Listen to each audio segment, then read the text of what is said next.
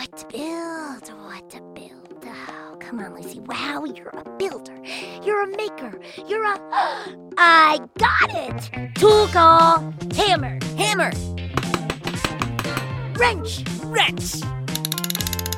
Drill. Great job, Kapow. Great job, Kapow. Oh, no, wait, that's me. Great job, Lucy. Wow. Oh, brother. Now all we have to do is turn this thing on.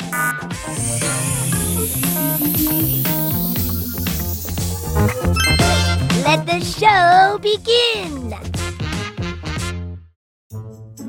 Hello, people of the world. Guy Neville here. Or perhaps you know me better by my superhero name, Guy-O-Matic, Protector of Pflugerville.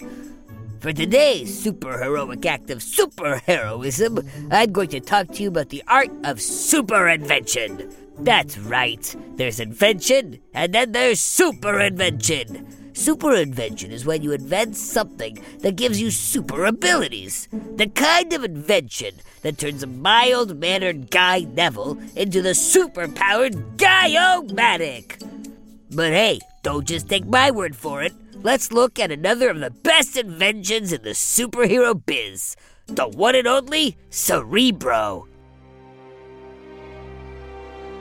To understand Cerebro, we'll have to travel to the world of the X-Men.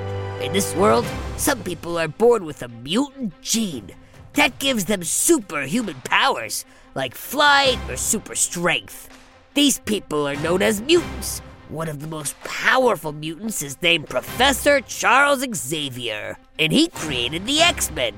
The X in X-Men doesn't stand for extreme sports or extra guacamole.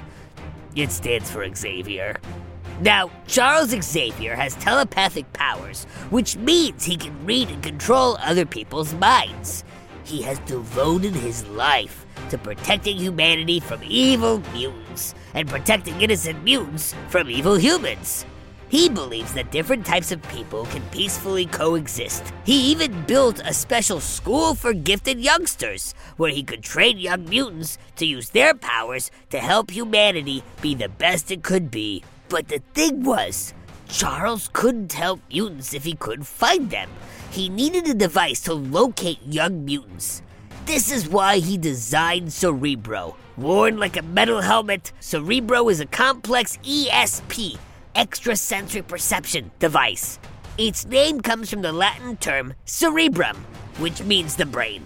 Cerebro can be operated by any mutant with telepathic powers. It works by amplifying their telepathic powers and strengthening their brainwaves. When they're wearing Cerebro, they can do all sorts of things, even communicate with dots across great distances. But no, just because it uses ESP, Cerebro cannot be used to detect ghosts. I know, I was disappointed too. Cerebro also makes the user's brain work extremely quickly by speeding up the user's neurons. Because of this, only experienced telepaths can use the machine. Non-telepaths would be overwhelmed by it. Charles keeps Cerebro in the off-limits-to-students section of the mansion, so students, or mechanical pygmy goats like Kapow, can't play with it and break it. Or, in Kapow's case, eat it. Cerebro is more advanced than any computer in our world and can do things which even an iPhone can't do. For example, it can create fully immersive virtual worlds. Want to read your book on the beach, but don't have time to drive there? Cerebro can manipulate your optic nerve and make your bedroom look like Hawaii.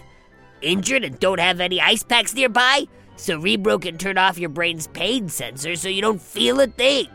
Need directions at the mall? Cerebro can, you know what? Maybe just use your phone for that one. Cerebro is pretty busy protecting the world. There's only one problem with Cerebro. It's too powerful. You see, while Cerebro is a super powerful tool for good, if it ever falls into the wrong hands, it could be a super powerful tool for evil. Just imagine someone annoying being able to get inside your brain from across the world.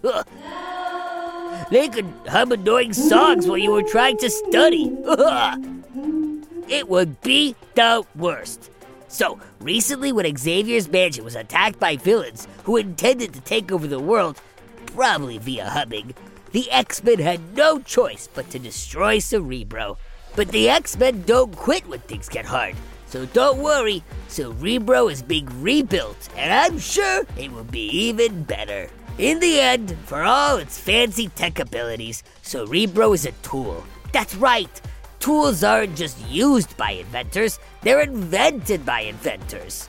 And what can we learn about tools from Cerebro? Cerebro shows us that a tool is as good as the job it's used for. Look at the tools around you.